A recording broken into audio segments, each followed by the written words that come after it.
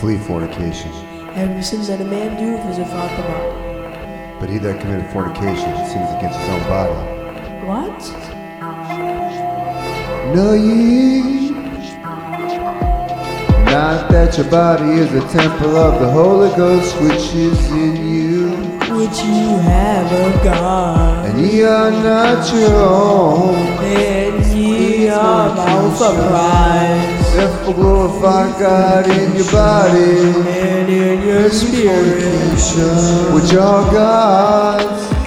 Nevertheless, To avoid fornication, let every man have his own wife, and let every woman have her own husband.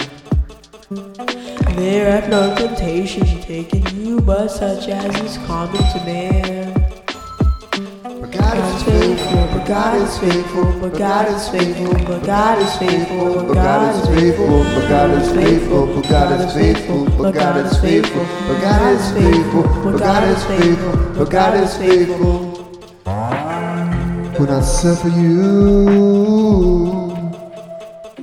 to be tempted above that ye are able, But will with the temptation also make a way to escape. but with the temptation also make a way to escape, That ye may be able to bear it. that you may be able to bear it. Praise the Lord.